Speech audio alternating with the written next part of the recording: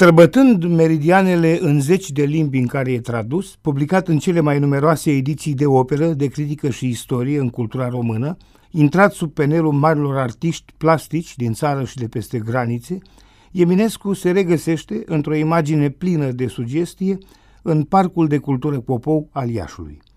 Aici întâlnise liniștea meditației și a inspirației în vremea cât a fost junimist de Iași între 1874 și 1877, pentru că aflase de umbra și aroma bătrânului tei multisecular, sub care se așeza adesea, așa cum își amintesc mulți ieșeni contemporani cu el.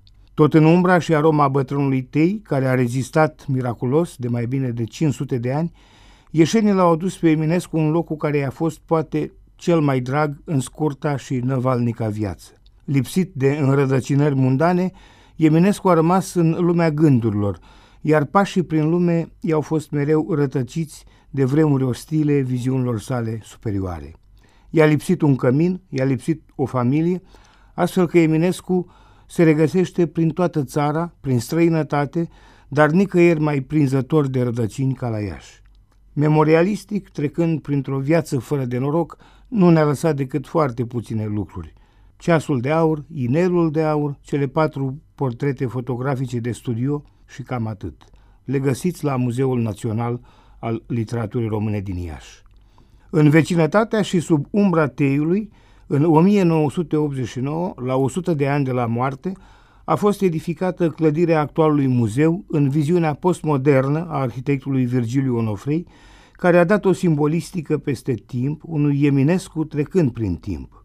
De altfel, ceea ce surprinde este clădirea construită într-o geometrie care îl recheamă pe Eminescu către spațiul gândirii abstracte, al filozofiei din care se deschide în întreaga sa operă, clădirea fiind, în felul ei unic, un sanctuar de reîntâlnire cu spiritul Eminescului. Intrarea în lăcașul lui Eminescu se face printre 2 turnuri în care locuiesc cei 2 mari prieteni cu care a vecuit la Iași și de aici până la moarte, iubita Veronica Micle și nedezlipitul de suflet Ion Creangă. Apoi spațiul interior în care te primește chiar Eminescu, într-o compoziție sculpturală adăugată de maestru Dan Covătaru și te poartă printre formule geometrice sobre din care emană ceea ce a fost numit geniul eminescian.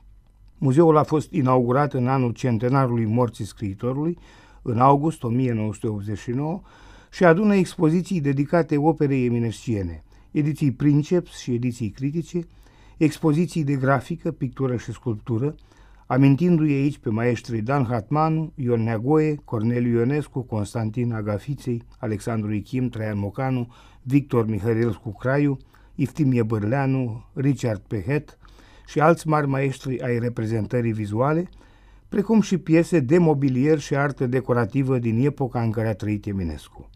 Sunt expuse fotografii originale, Mihai Eminescu, Veronica Micle și familia ei.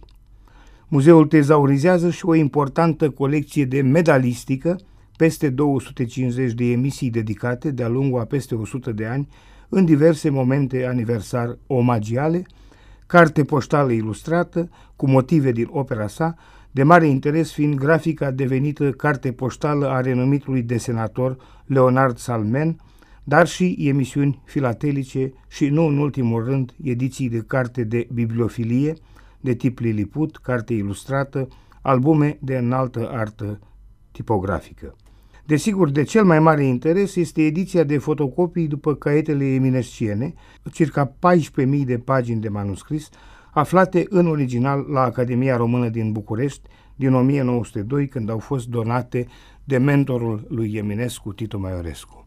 Din acest tezaur, unicul lăsat de Eminescu posterității, s-a născut eminescologia, cel mai important curent cultural național. Aici, între pagini de manuscris, suntem și astăzi și mâine cititori și interpreți ai Eminescului, pe care, timpul nepierzându-l, nu-l pierdem nici noi.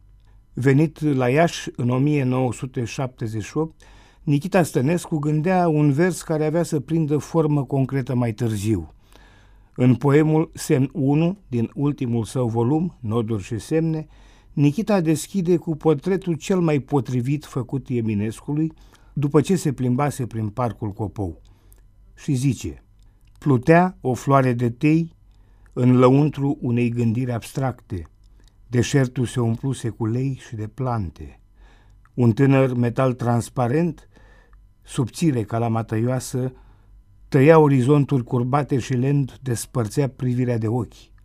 Cuvântul de idee, raza de stea, pe când plutea o floare de tei în lăuntru unei gândiri abstracte.